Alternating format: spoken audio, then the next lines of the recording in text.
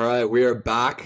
Episode 4 of the Under the Number podcast, this time with Walker Little, current Jacksonville Jaguar, former Stanford Cardinal, former number 1 recruit in the country, consensus 5-star, All-Pac-12, every honor in the book, 45th pick of the 2021 NFL draft, and has been with the Jags since then. So he's joining us from Jacksonville, Florida today. Walker, Thanks for jumping on. Yeah, of course. I'm excited. Yeah, no, I'm glad we could do it. You know, I mentioned right at the start, you were the number 1 by 24/7 Sports and probably multiple other outlets. You were the number 1 rated player in the country. Yeah. Any position. Your 5-star ranking is literally like 0.995, which... Yeah, I think 24/7 was like the one that loved me the most, but it kind of turns out that that's what most people I think use to like Google. So most people like see that first, and so it was pretty funny. Like I feel like whenever you join an NFL team, you get more heat for that kind of stuff more than you get praise. So like when people found that out, especially when I was a rookie, I was just like, oh god, like when's it coming? And then someone Googled at some point, and I walked in, they had my whole like recruiting page up on the board, and I was like, oh no, and just got slammed. I mean, the listing is 6'7", 315, which is a pretty sizable high school kid. Uh-huh. Did you ever, we talked about it a little bit before the show, did you ever have a single matchup in high school that was a test for you? Yeah, I mean, in like actual football games, like not really. I mean, there was probably a game here or there where I was like, all right, this guy's more legit than the rest.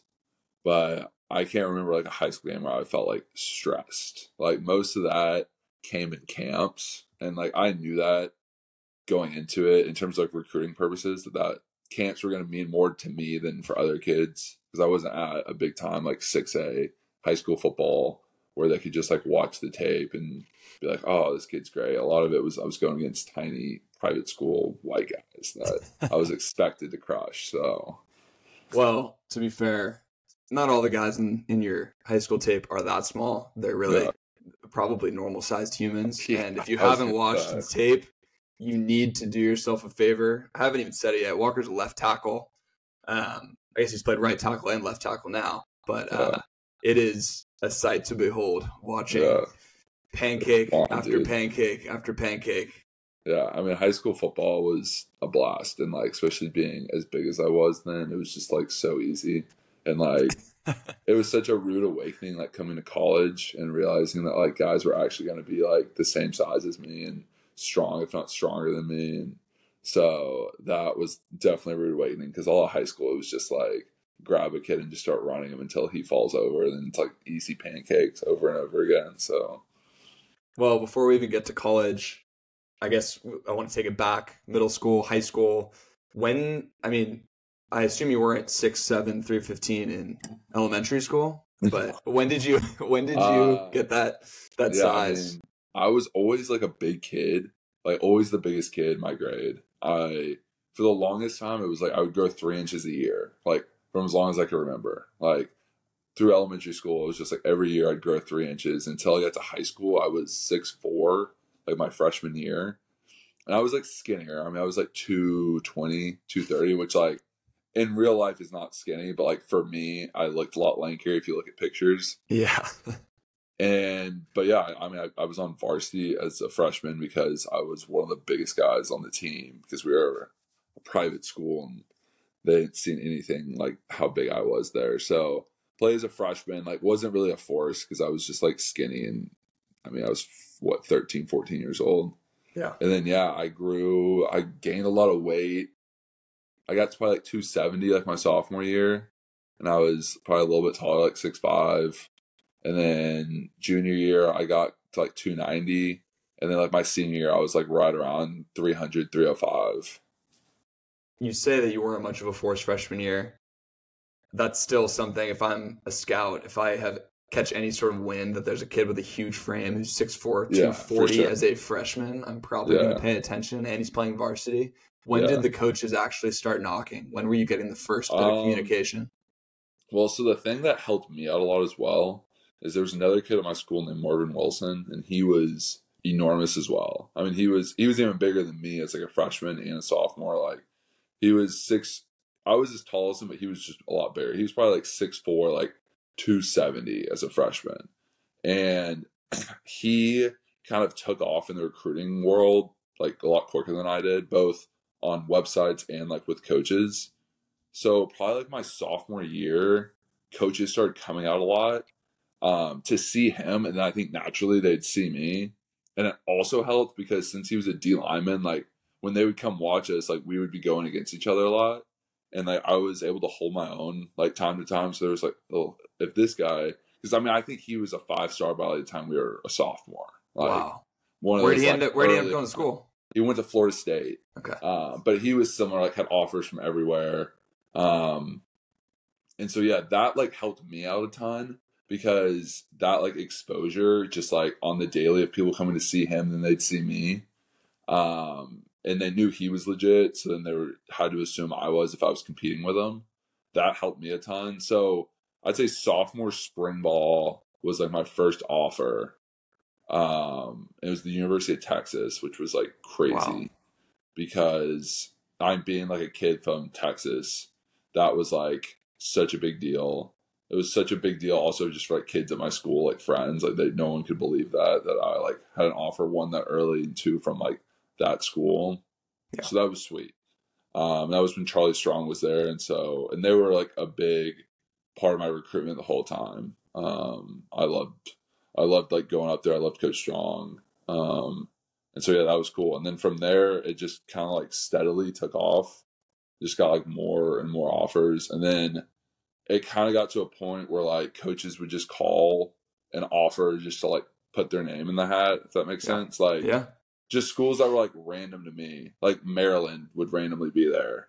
Just be like, hey, like, don't know if you would ever come, but like, we'd love to like extend an offer. I'd be like, all right, thanks. And like, that would be it. Or like, it was just like random schools that I knew I was never going to go to, and they probably knew I wasn't going to go to. Yeah. But they were in Houston doing the recruiting rounds, and we're like, we can't not like offer you. And then like Jalen Waddle was also at my high school. Wow, really? So like, yeah, so like when I got a little older and he was a little older, like it was me, this kid Marvin, and Jalen. Like we're all 5-stars at the same high school. So we had like quite the carousel of coaches like coming in. When like Nick Saban would fly in, he was like at our school walking through. Jim Harbaugh was there. Jimbo Fisher would be there. Ed Ogeron would be there. Like it was a wild time. It was honestly probably more wild for just like the student body because they would just be hanging out at lunch and like Saban would like walk by and everyone would just be like, what? And just like go like glued to the glass. And like I'd get pulled out of class. I mean, by the time it was like my junior to senior year, you were getting pulled out of class like 3-4 times a day. Like, I mean, not every day, but every other day or so. And like, there was just certain days where I felt like all the coaches would come. And like, almost every class, it was like, hey, Walker, like, Coach Lees, who was like our high school head coach, would be outside. And I'd be like, all right, just a second. I'd go out there, like, say hey to them. And then they'd be like, hey, just want to know, like, we stopped by, like, would love to talk, like, later on. And then, yeah, I'm in the thick of it. Like my senior year, it was like Wednesday was the day I'd like tell coaches. At some point, someone was like, you should tell coaches there's only one day they can call you. And so I made like Wednesday nights the day. Yeah. And so like Wednesdays, I would just get like blown up. And like by probably like 8 o'clock on, I mean, I was on phone calls until like I'd go to sleep that night. And like one coach would call me while I was on with the other, and I'd be like texting the other coach, hey, like give me a sec. While I was on one, it was just a mess. And like that, at that point, I was like so ready to be done with recruitment. And you're also like going on official visits during that time. It was just like, it was weird because you didn't feel like much of a high schooler at times. You're going on official visits, you're missing a lot of stuff because of that. You're getting pulled out of class all the time, you're getting phone calls all the time, and it's awesome. Like, don't get me wrong, but like it was just a weird time for sure. And then towards like the end, like getting close to Christmas, you're just like, all right, like I want to commit somewhere so I can just be done. And like for me, I knew it was going to be between like Stanford and Texas. And then once like Charlie Strong got fired, I was like, all right, like Stanford's the place for me.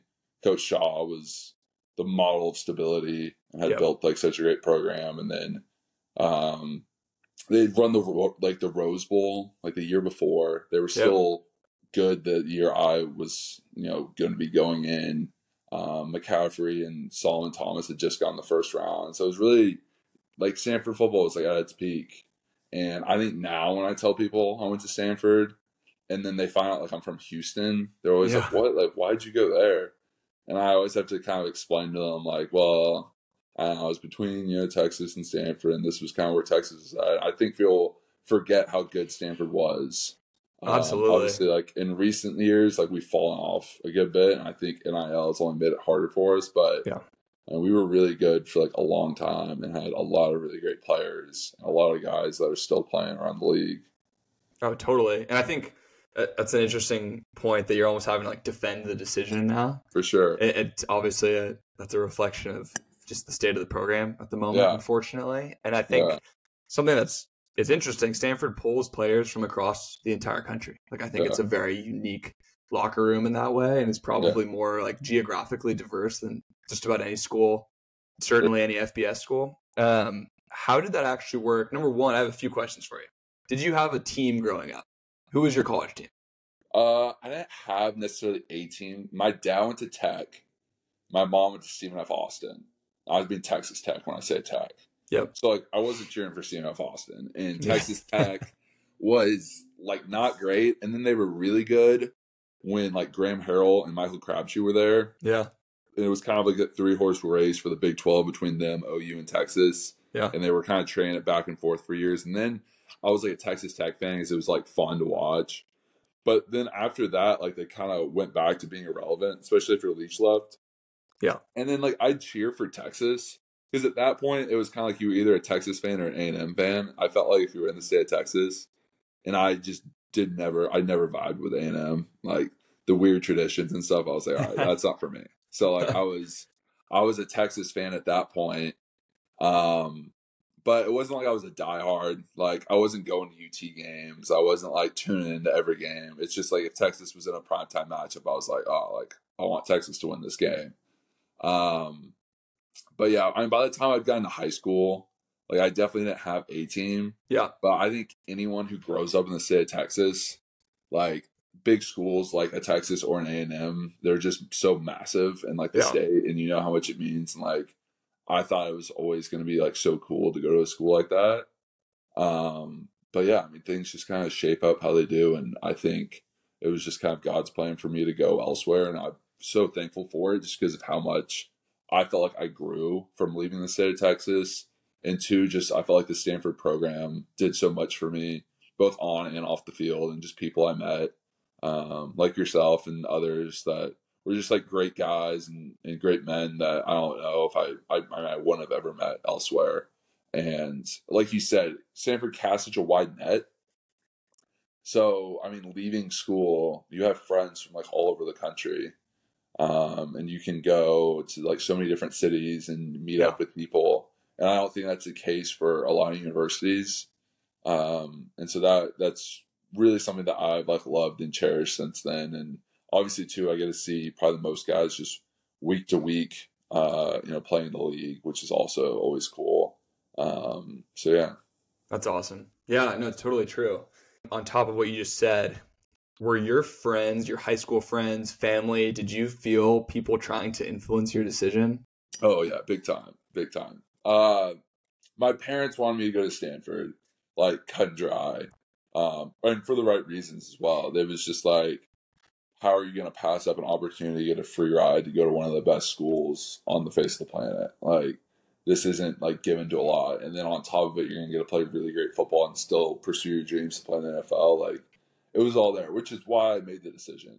But for a long time, like my heart wanted to go to Texas and like wanted to be able to run out on the field with the Texas flag in my hand and like be a Longhorn and just like be in Austin and all that. And then my school had to have been 60 to 70% like UT fans or families or whatever. So yeah, I mean, so many dads and just people I'd meet out and we're just constantly, hey, Hook'em Horns, like, I hope to see you there next season, whatever, blah, blah, blah. Like, you're going to help us, like, bring it back. Like, and just, like, that was just very constant. How about fellow recruits? I know that fellow recruits oftentimes will say, "Hey, man, I committed to Texas. Let's for go. Sure. Let's for gang me, up." it was like Sam Ellinger was the quarterback and like the big recruiting like leader. And I love Sam now and loved him then. And like he was a great guy. And he committed earlier that year. And so like we talked a lot. And whenever I'd go up to visits, he was from Westlake, so whenever I'd go up to visit, he usually would like make a point to come up and at least see me for a day or two and like watch the game together and stuff.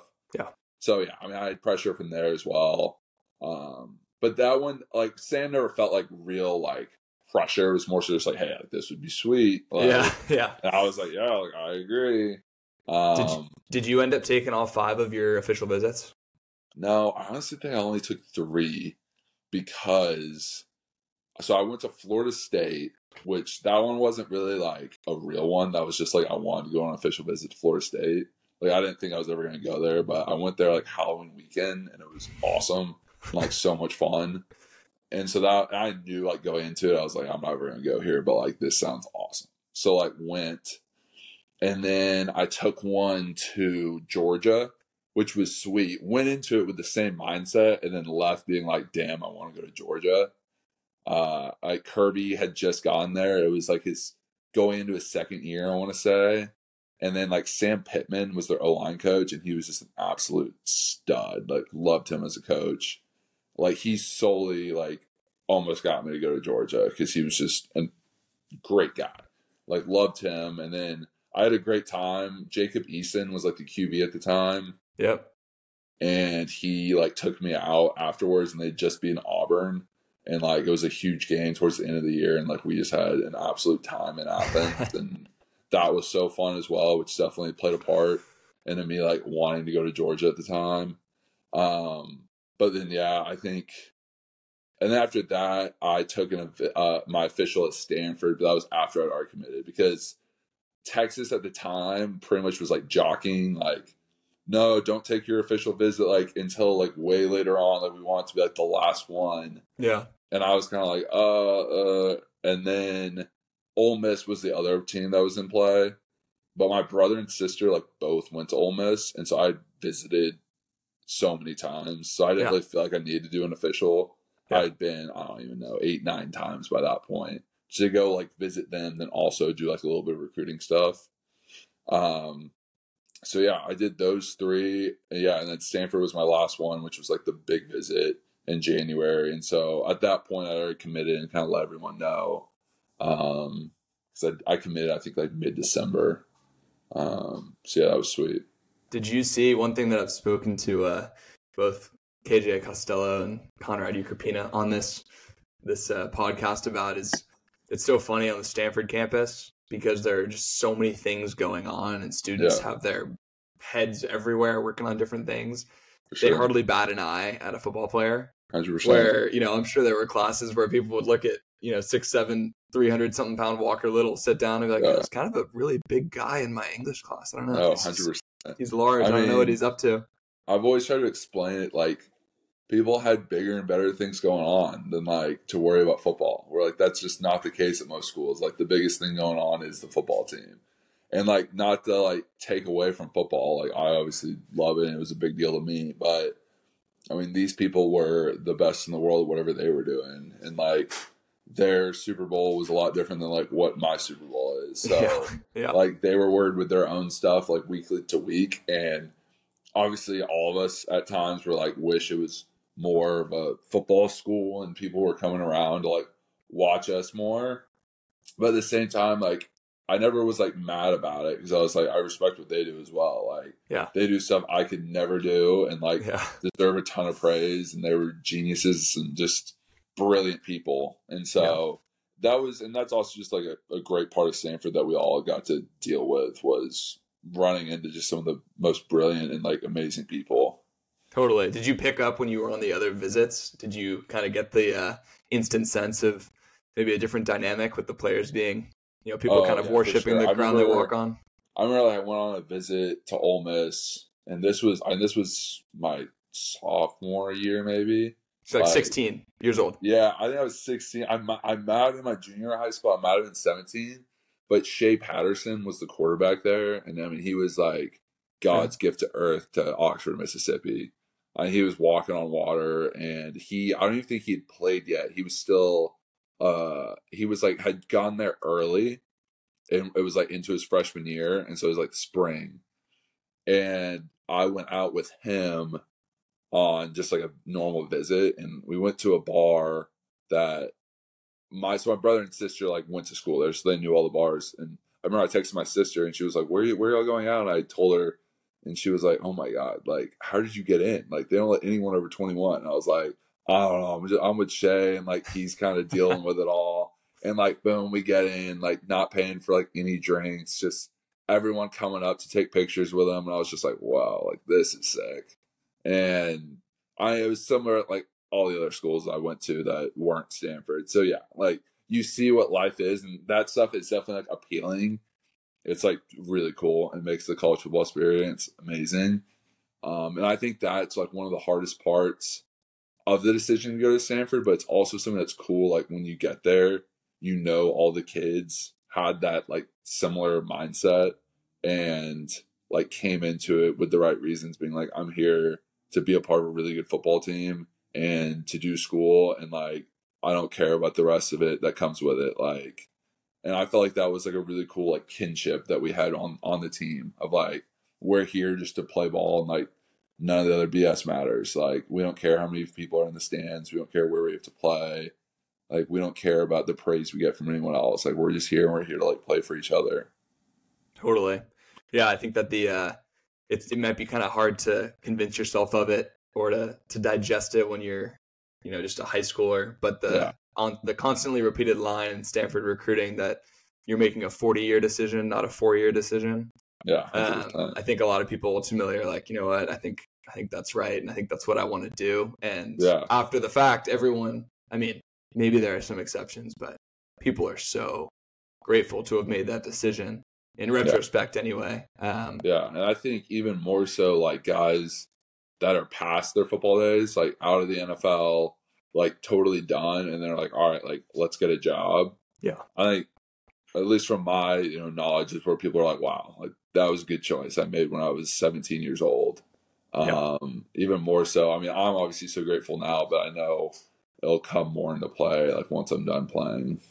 Yeah. So let's talk about the transition to Stanford. You mentioned that you basically could hardly find a challenge, outside of maybe some camps. You went to the opening, right? Did you do the opening with Nike? Yeah. So like all the camps were definitely hard. Like you were going against good guys, and like that's kind of like how I was able to become like a 5-star. Was I would go to these camps, and it was always a deal like, all right, this kid dominates like his high school competition, but like let's see if he can do it against like the best players. And I would do well at our regional ones in like Houston, and then I got invited to like the national ones and ended up doing well there. And then like what really like I think put me to like, at least for 24/7, to put me as like their number one was at the All-American game. I did really well. Was this the Army game? Yeah, the Army game. And they kind of grade you off practices more than the game itself. Like they already have their decisions pretty much about you before the game's ever played. Yeah. Because you only play like a few snaps before they pull you out, because they got to cycle so many guys in. So like the practices are the big deals, like the one-on-ones at practices. And so I did really well there. And I remember after that being like, wow, I felt like I kind of played a complete week this week. That's sweet. And then I was like driving home one day from school, and I got a call from a number I didn't know, and I answered assuming it was a coach. And it was like the guy from 24/7 being like, hey, like, you did so well, like, we're going to make you like our number one overall recruit. And I was just like, oh my God. And at that time, I was kind of like, wow, like, I finessed the system. Like, I don't know how I did this. Like, it was cool though. Like, it's something that I can like say I did when I'm way older. And it was like a cool accomplishment at the time. But I don't know, I never like held it to any like high regard, because it was always kind of like, you knew that college was right around the corner and that everything was going to get shaken up and you were bottom of the barrel again. And so, and definitely too, like you said, like you go to probably most big time schools, and being the number one recruit holds a lot higher regard than like showing up at Stanford. I don't think anyone knew like how highly rated I was or what I did in high school. So it definitely made it a lot easier too to like kind of shrug that off and move on. Right. So then you get to Stanford, and the competition, obviously, the level of competition just goes through the roof. And when you're a freshman, you show up, and your first day in pads is just training camp. Mm-hmm. And the guys who are older, they know how practices run. They know the playbook. They know the drill. And when you're a freshman, it's just like fall in line, figure it out. You're going to get matched up against a senior, a junior, a guy who's 22 years old and a fifth year. Like they do not discriminate in that regard. Sure. So what was that first training camp like in particular? Yeah, I mean, I remember early on it just being an absolute mess and like not knowing what I was doing, especially the playbook. I mean, Stanford's playbook was so hard. I mean, it's a pro playbook. I mean, it's the same thing that kids struggle with that have done 4 years of college under their belt, and then they get to an NFL team and got to learn that. But, like, you're trying to learn out of high school, and it's just like, what? I mean, it's a whole new language, and I think people don't understand that side of it so much. Is like, oh, like how hard could it be? Especially when they watch NFL teams and they see kind of mental errors. Mm-hmm. And I just don't think they understand. Like I talked to like a lot of guys who like were coding at Stanford, like computer science majors, and they have to learn their like whole new languages and code. And I was like, I mean, to a lesser degree, it's a whole new language. Like, yep. You got to learn the whole number systems and different fronts and how that, changes what play you're running, where your aiming points are, and how you're going to put your head there and your hands here. And there's just so many, like, it goes down to so micro, but then you got to be able to zoom out and also know where the play's going to hit and where the back's aiming point is, and like how many steps he's going to take or how many steps the quarterback's going to be dropping back. And so you kind of like just get caught zooming in and out, and how, again, really pigeonhole about your position, but then having to figure out what the guy next to you is doing. And so, I mean, at first it's just a mess. You're just trying to not screw up pretty much. Like, you're just completely survival mode, just hoping that you run the play right. You're not even thinking about trying to win the matchup. Like, you're just hoping you go the right direction so that you don't ruin the whole play. And so, I mean, that went on for probably, I'd say the first like half of it, 14, 15 days of just like trying to keep your head above water. And then you kind of start, after that many reps and stuff, you start running a lot of the same plays and start kind of figuring out some of them and being like, all right, I've done this before. And then you can kind of start worrying about a little bit more about just winning, like actually like winning the matchups. Right. And as time went, like, you steadily start winning more and more. And then like one-on-ones is kind of its own deal because that's just pass protection. I felt like that was something I was good at just coming in. And what led me to be able to like play early was that I was good at pass protection, which is kind of its own like world. I mean, you have to know what the pass play is, but then once it's a pass play, it's one-on-one, like you beat your guy, especially at tackle. It's you and the defensive end, and like don't lose. And so I was good at that from from being young.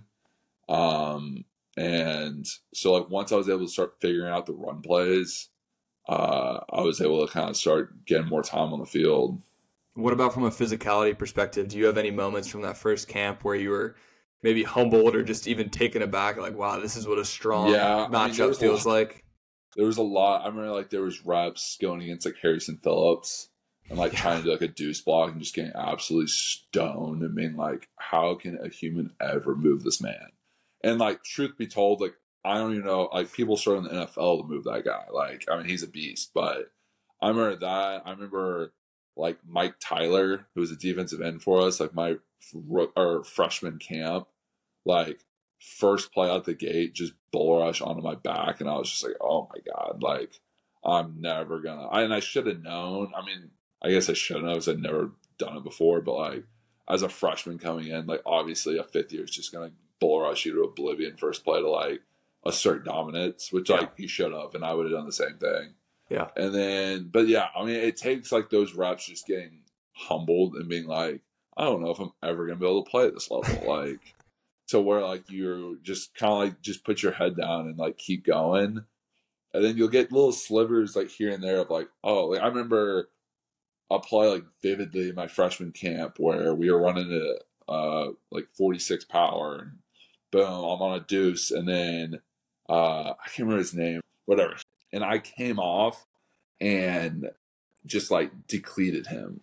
I remember like our O-line coach at the time Mike Bloomgren went like berserk, and I was like, wow, like, I actually did something good for once. Like, because until then, I'd only been getting ripped to shreds by every coach. Like, Yeah. and at that point, you just get like little plays like that where you're like, okay, like maybe I can, and then you'll get humbled in another play, but it just starts building where you're like, okay, like maybe there is like light at the end of this tunnel.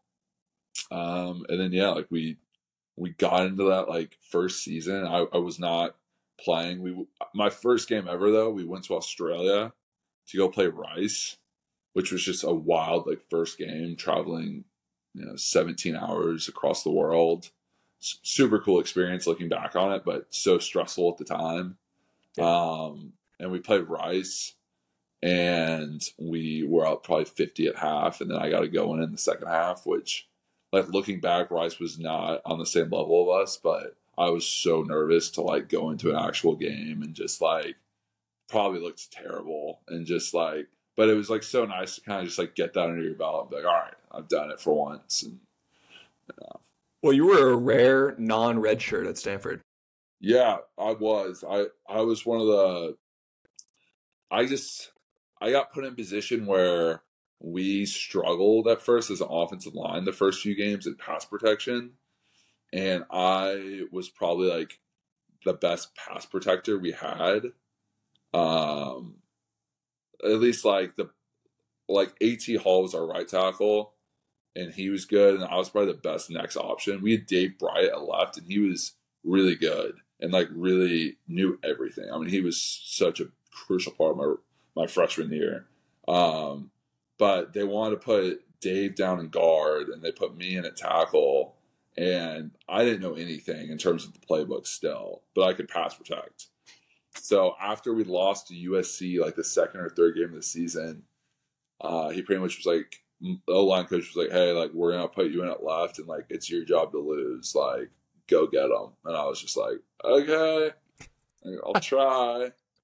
And so I went out there, and like, I was able to do pass protection well. And then literally, if it was a run play, I would look to Dave and be like, what am I doing? And he'd be like, we're going left. Like, I just like go. We started just getting like code words, and I was figuring out more. But I mean, throughout that whole season, I was just like, Dave. Especially like where you were playing like at, Washington or wherever, and it's just so loud, and I'm just like screaming like, what am I doing?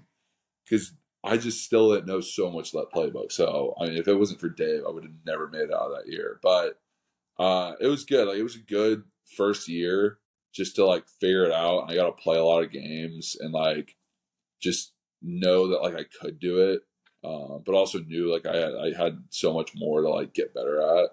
And so it was cool. It was a cool experience as like a young guy. Yeah, definitely not the usual at Stanford, but it was just kind of like there was a need, and I was able to fill it at the time. One thing that people they really probably wouldn't expect if you're not a serious football fan, is the offensive line is often among the smartest on the team. Smartest guys. They're dealing with the most processing, arguably, of any position on the field. Yeah. Can you kind of let people in on, even at Stanford, and then I'm sure it sounds like it was basically 1-to-1 in the transition to the NFL because you were already running a pro playbook, but let people in on what, even a base play, what there is to consider, and kind of what that communication and working as a unit on the offensive line really looks like. Yeah, I would say, so like obviously quarterbacks are the most to deal with because they got to know the formation. They got to know, like, they got to make sure everyone's set up where they're supposed to be. They got to worry about motions and shifts. And then they got to worry about, if it's a pass play, like route trees and the protection. But where, like, I think people don't realize how much the offensive line has to deal with is like how much adjustment happens like mid play. And so say, it's a jet protection, you're sliding right, man on the left side, but boom, like they come up in a double mug front, and they got two linebackers in both A gaps, and then boom, one of them bails. So like you're sliding down to block them, one bails, nickel comes off the edge, and it's like that stuff just happens. And when in you watch 0.2 seconds, exactly, it happens so fast. Like when you watch on TV, no one knows. Right? They just either see like, oh, that was a sack, like that O-line sucks, or they see like it gets picked up and the ball's out, and they're like, wow, what a great throw by that QB. It's never like you're never going to get compliments. It's always just like, oh, you messed up.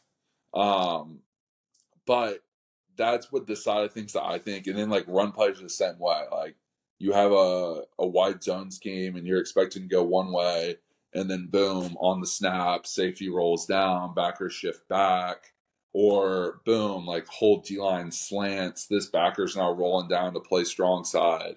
We got to reach out there. And it's just stuff that you practice so much, like during training camp mostly, but then like a time that you never really expect it, it's just like boom, happens on the fly. Yeah. And you just gotta like have it so ingrained in your brain that like as soon as you see it and process it, you gotta go. And I think that is definitely such a big thing that like for NFL linemen they look for, is just the ability to process quickly and see and react. Yeah. Because you don't have enough time to know what's gonna happen for sure. It's just so much of like playing fast and just having things happen and then just go, put a body on a body. And then obviously in the NFL, then at Stanford as well, like you have such good backs that as long as you can cover, most of the guys up, they'll make a guy miss and then they'll go run wild. And then, hopefully you got a good quarterback too and a good wide receivers where same thing. Like if you can protect just enough, like if they're bringing exotic blitzes and you can just hold it for a second and give the quarterback time to let a wide receiver just get out of his cut and then the ball gets out.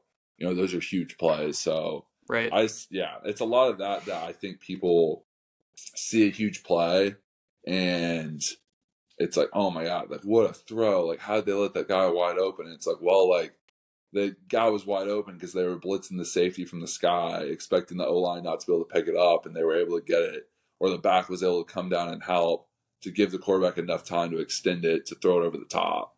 And It's just like nuances like that whenever I watch games with friends, or if you're ever watching like a bar or something, and I just like hear like comments, I'm like, like y'all just, you don't understand like where I'm sure that must drive you insane. That would drive me crazy. Well, it drives me insane when they're just like, oh my God, this O-line stinks. And I'm like, no. Like what you don't know is like that wide receiver is probably supposed to run that route and blah blah blah. But every O-line deals with the same thing. It's like you're going to get all the blame and very little credit. Right. But, I mean, every position kind of has that. Like, quarterbacks have the same thing where if you lose, it's always going to be on the QB. So, yeah. So, before I want to get to talking about the NFL transition, of course. Before we get there, I have kind of a two-part question about really your freshman and sophomore year. First, I'll ask them back to back. First, I want you to tell me a little bit what it was like your freshman year. You had Bryce Love in the backfield, who hopefully people remember was a Doak Walker winner and Heisman finalist, total stud. So I want you to tell me about what it's like when you have a Heisman finalist running back behind you. And then also, in those first 2 years, what was your most marquee matchup that you faced? I would say for the first question, having Bryce in the backfield was so cool. We just knew like I said, like if you put a body on a body and just like blocked it just for a second, it wasn't just like, oh, like we're gonna get a first down. It was like this thing's gone, and it really was. Like I remember there were certain plays where it's like, all right, like if I get up to this backer, like this thing's gone, and boom, like play would happen, deuce up to the backer, cover him up, and the next thing I would do is just like look up, and he was just like boom, like past the safety, just running, and like. There were so many times that year that like you would just be jogging all the way down to the end zone from like the 25, just like chasing him. And like now, like being in the NFL, like you realize how rare that happens. And I felt like it was at least once a game that year that like we'd bust one from like our own 25, and it was just so cool. Like he was so good about being patient and letting the play out. And then like as soon as that hole was there, he would just burst. And then, like, as soon as he got on the second level, like, there wasn't a safety or a corner in the country that was going to tackle him. Like, he was shaking them, or he would just beat him with straight speed. Like, it was, especially as, like, being a freshman, like, it was so fun to play with because it was just, like, so many big, explosive, and, like, exciting plays happening all the time. Yeah. And I definitely felt like that was going to happen forever. And then, obviously, like, when he left, and definitely when I got to, like, the NFL, you realize how, like, rare plays like that and players like him are. So that was really cool. And then yeah, like in terms of like a marquee matchup, I don't feel like at that time the Pac-12 I should say had any like huge defensive ends.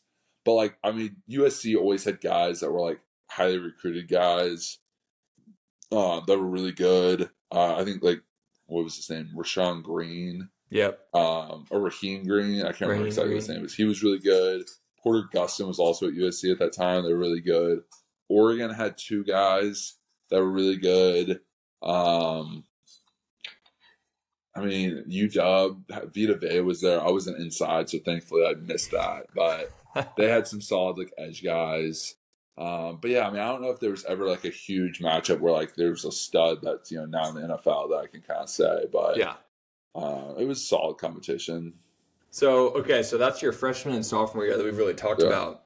Going to your junior year, obviously there are already mock drafts featuring you very, very favorably. And I'm sure that you're having no shortage of conversations about what that next chapter is going to look like while probably trying to stay present.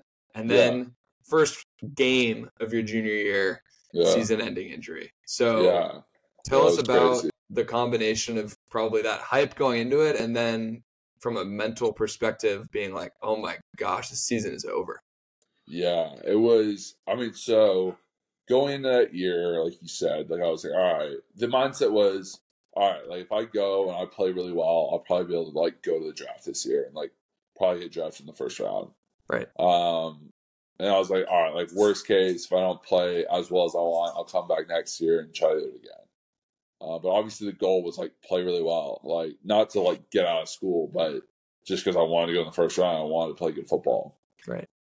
And so I had a really good training camp and really felt like I was a lot better than I was the year before. And was like, wow, like this just football like seemed easier.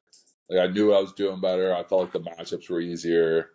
I just felt like I wasn't really losing a whole lot in training camp. And I was like, wow, this is sick. Like this is really fun. And then I went out that first game against Northwestern and felt like I was playing like a really good game the whole game. I felt like I was playing the best game I'd played yet at like Stanford. Then yeah, we were pretty much in 4-minute mode, trying to just run the ball, kind of wind the clock down to win the game.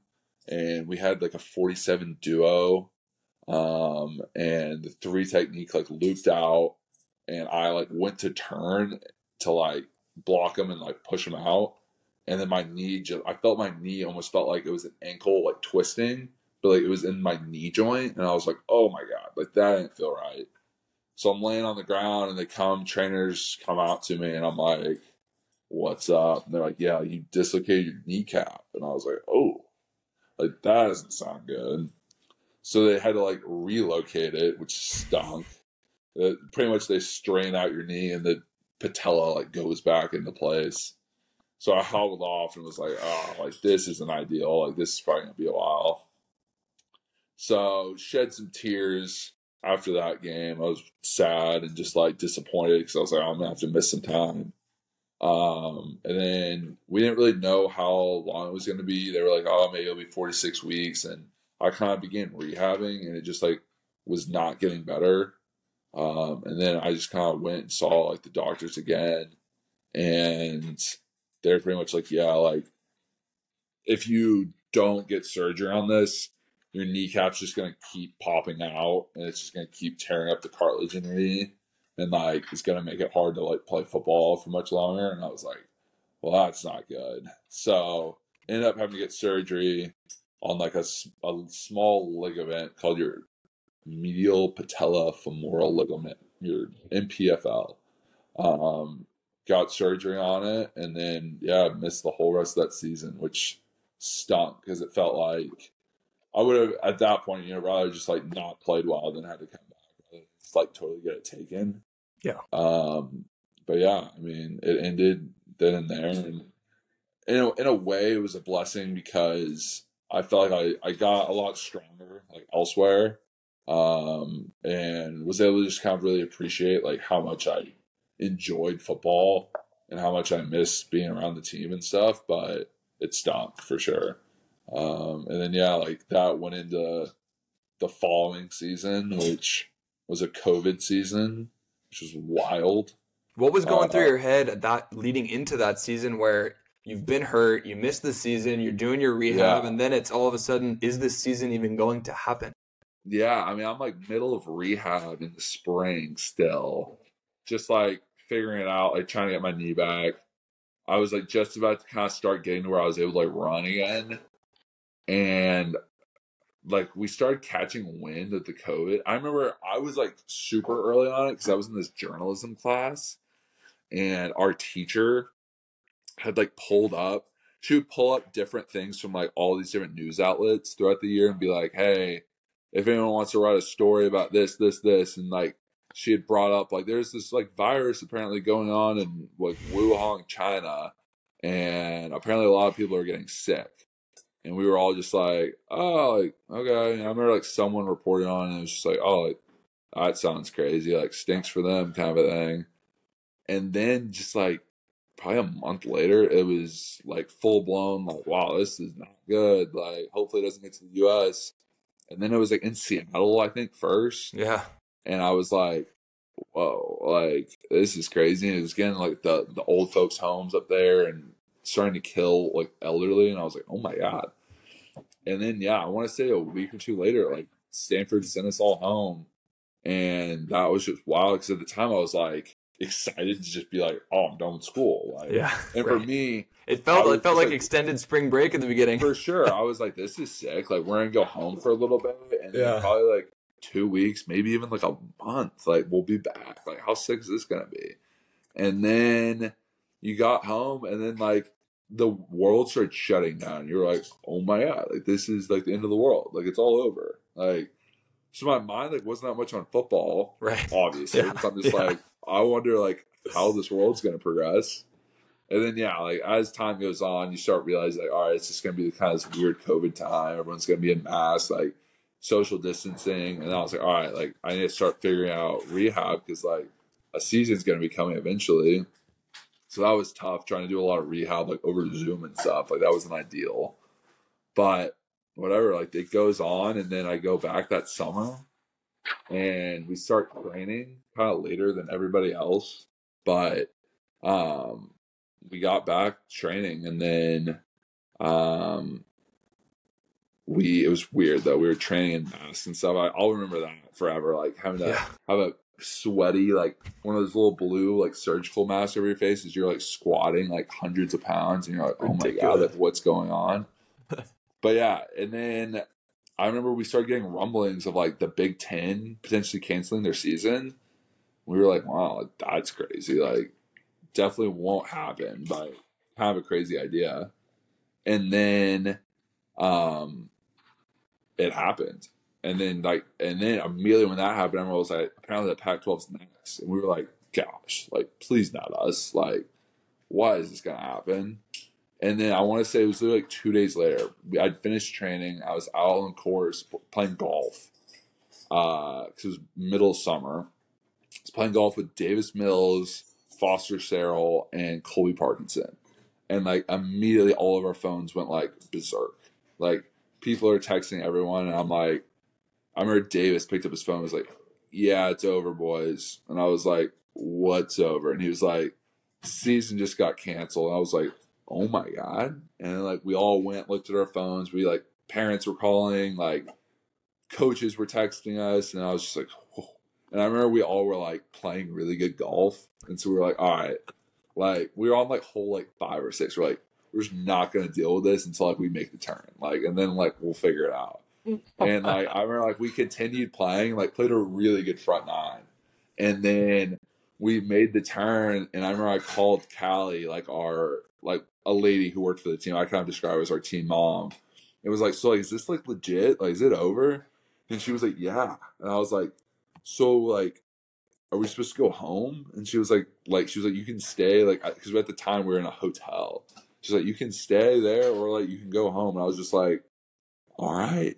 So like that was it. And then like I remember I went home and I was talking to, like, this was days later. I'd gone home, had Coach Shaw on the phone and was just like, so like what's like next? And he was like, honestly, Walker, like the season's not going to happen like the way it's looking. Like, we're not going to be playing this year. And I was like, so like, what does that mean for me? Like, do I just hang around for another year and like play, or like, would it be so dumb of me to like try to go to the NFL? And he was like, he pretty much just told me like from what he knew that like he thought I could still get drafted fairly high, and that like he thought that was probably the best choice for me. It was just to like go start training for the combine that was at that point like 6 months away, and like just get ready for the NFL. And I was like, okay. So it was bizarre in a ton of ways, and I know COVID was crazy for a lot of people, but yeah, it was a weird ending to like a football career there, and definitely like an unfinished ending. Just never really felt like I got to play like a final season. Didn't get to play with like a lot of guys again that I would have loved to have played with. So that was crazy. And yeah, it wasn't ideal, but time went on, and then yeah, I started training. I remember the season ended up happening kind of. I think they played like 5 or 6 games, and probably like as soon as it came out they were coming, like Shaw like called me, and we were talking about seeing if I could like come back and play. But I don't, maybe now with NIL it would have been able to happen, but at that point, like I'd already taken money from my agent. I was already like training at a facility. I had a rental car that he was paying for, like all this stuff, and so they pretty much were like, yeah, like it's too far gone. You'd be ineligible. Yeah, so I wasn't able to pull it off. So that's done. But I ended up just training in Pensacola, Florida for like ever for that combine. And then we didn't even get a combine. So that stunk. They canceled the NFL combine, and we ended up just doing a pro day back at Stanford, which was so weird as I hadn't been there in like months. Yeah. Go back and do the pro day. And then, yeah, still was able to get drafted in the second round, which was like insane to me. I was like hopeful it happened, but like I hadn't played in 2 years pretty much at that point. I mean, they were going off like my sophomore year tape. Right. Yeah, I got drafted to Jacksonville, and I've been here since. It's amazing. It really is such a wild era for college football players. I mean, I spoke to Ian Book in another episode, and he said the same thing. He had just opted out of the draft rather, and opted into coming back and finish it out in Notre Dame, and like makes this big decision, and immediately, same story you just told. He's like, wait, what? Yeah. Now there's not going to be a season, and yeah. So wild. I mean, absolutely wild. And so you didn't play. You hadn't played for 2 years, and you end up being the 45th pick, second round, Jags. Yeah. Same draft as Trevor Lawrence. Yeah, Trevor and Travis Etienne as well. Right. And so you get to Jacksonville, and obviously there's mini camp and OTAs and things, but by the time you got to training camp and actually put the pads on, what were those first couple of days like? If you hadn't strapped on the pads in 2 years and now you're in the NFL. It was like similar. I mean, I knew like mentally a lot better than I was as like a freshman at Stanford, but physically, like I hadn't played football in 2 years. I now was going from playing in the Pac-12 to playing against like the best in the world. And It was just like, it took me a while, like physically, to just start like competing and like playing at a high level again. And I'd say it probably took like till probably like halfway through that season to where I even felt like I deserved to be on the same field with these guys. Like it just took a while, and definitely like shot my confidence down at first. I felt like I'm just never going to be able to play in this league. Like hopefully I can hang on.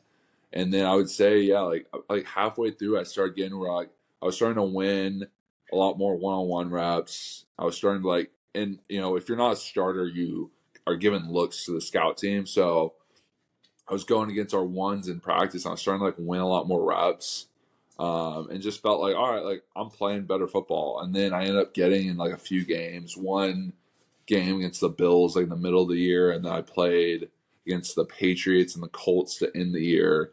Do you remember your first NFL snap? What was going through your head? Yeah, I remember my first NFL start. I can't remember the snap, but I remember on the first drive, I either let up a sack or almost let up a sack. I was setting, and then the guard stepped on my foot, and then like as I go to like reach, I just like feel it. I'm like, oh no, and then like let up a hit or something. I was like, oh my God, this is terrible. Like this is gonna be the worst game ever. And then I got a grip and like was able to play like a fairly decent game. But yeah, that was beyond stressful playing that game. What made it more stressful too was it wasn't like something at like beginning of the week, like a guy was hurt and they were like, all right, like you're gonna be out there. Like it was in pregame warmups, our starting left tackle had a back spasm and couldn't go. And like we're about 10 minutes out from the start of the game now, and they're like, all right, Walker, like, you're up.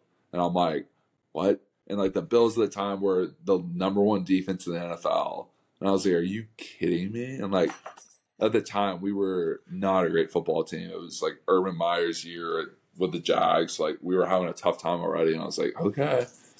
Went out there and whatever. We actually won that game, which was insane. It was one of our 3 wins that whole year. Wow. We beat the Bills 9-6 and like an absolute insane. I'm sure so many people lost so much money on that game. Yeah.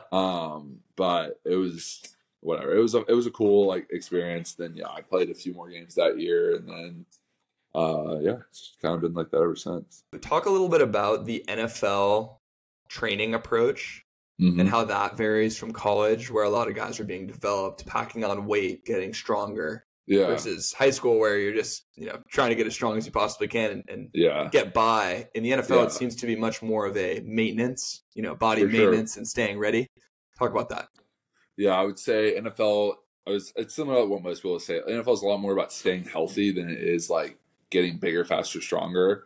I mean, you're definitely trying to get like stronger each offseason. You're trying to get more athletic, but you're not really going to get like huge gains per se.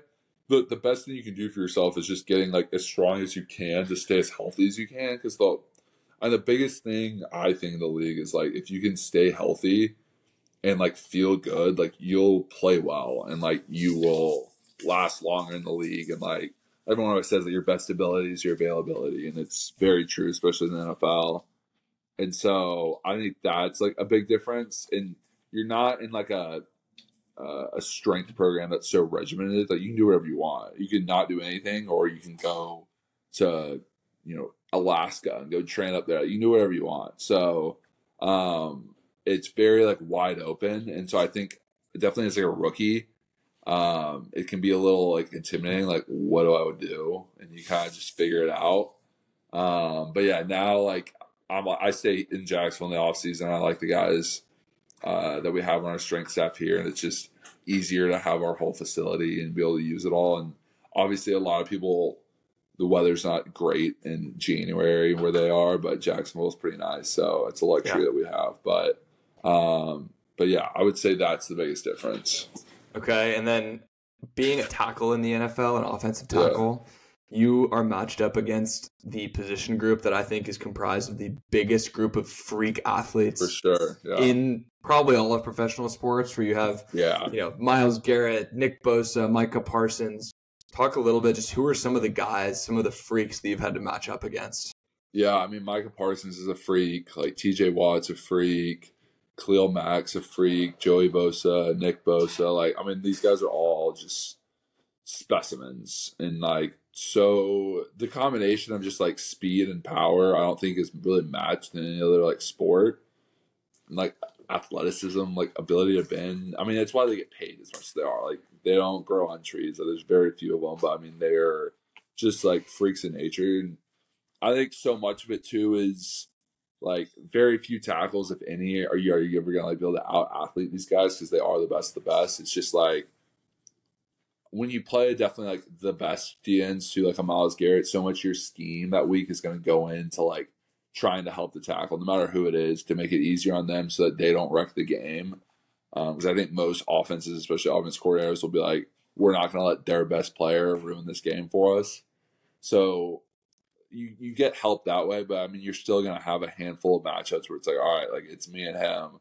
And so much of it's just like relying on your technique and like being as efficient as you can with your set, and still like having a little confidence and like swagger to yourself to where when it gets like to that moment where like you got to make a play and like you got to stop him, like you're not just sitting back and like shriveled up and waiting for him. Like go attack him and like take the fight to him and like play football. Like at the end of the day, like they're all humans. Like they're going to make mistakes. You're going to make mistakes, but like if you can try to be as technically sound as you can and like minimize like you beating yourself, make them beat you, like you'll have a good shot. And at that point, like you just got to play and hope it goes your way.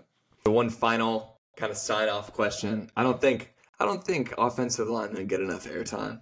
I don't think they find themselves, doing podcasts and getting out there, but it's such to me, if you're a real football head, it's such an interesting position and obviously completely integral to everything else that happens on the field that everyone cheers for. For any players or even coaches, offensive line coaches who are maybe listening to this, what would your kind of piece of advice be when it comes to player development and where they should really focus most of their time? Yeah, I mean, obviously everyone's going to be like, get big and strong, which is true. Like, get as strong as you can. Develop as much as you can. I would say try to be as athletic as you can, because especially I think sometimes in college and high school, the thought is so much about being so big and giant. Like, if you look at the NFL game, like, it's moved so much more towards being athletic and being able to run. As the D-line's gone quicker, and then even more so as linebackers get quicker, like you got to be able to hang and like be able to run with these guys to some point. So I would say like in terms of development, like focusing on that, and then just having like good fundamentals. I think it's like so evident too when guys come in from either good colleges or if they had a good coach somewhere else in life and like just have good fundamentals. Like you can get coached on everything else, but just having like a good base, having a good knee bend, having like finishing, like it's all just like stuff that you probably get coached about and sometimes maybe don't care, but I think it goes a long way. And then like hopefully like you go to a program that runs somewhat of a pro style offense. So I was lucky in the fact that I came in and didn't have to worry as much about the playbook, because it can be so hard, especially as a young guy in the league, to figure out what the heck you're doing. But yeah, just being able to kind of have your head on straight, because as soon as you can kind of figure out what you're doing, the play slows down, and as soon as that happens, you can really start to like show why you're such a good player. So that's what I would say. Awesome, Walker. Thanks so much. My only Stanford KA fraternity brother in the NFL. Exactly. I think that you are certainly on your own. Yeah, in that 100% I am. in that regard. But thanks so much. That was super fun. I really appreciate it. Yeah, thanks for having me on, Brian. It was fun. Sweet, dude.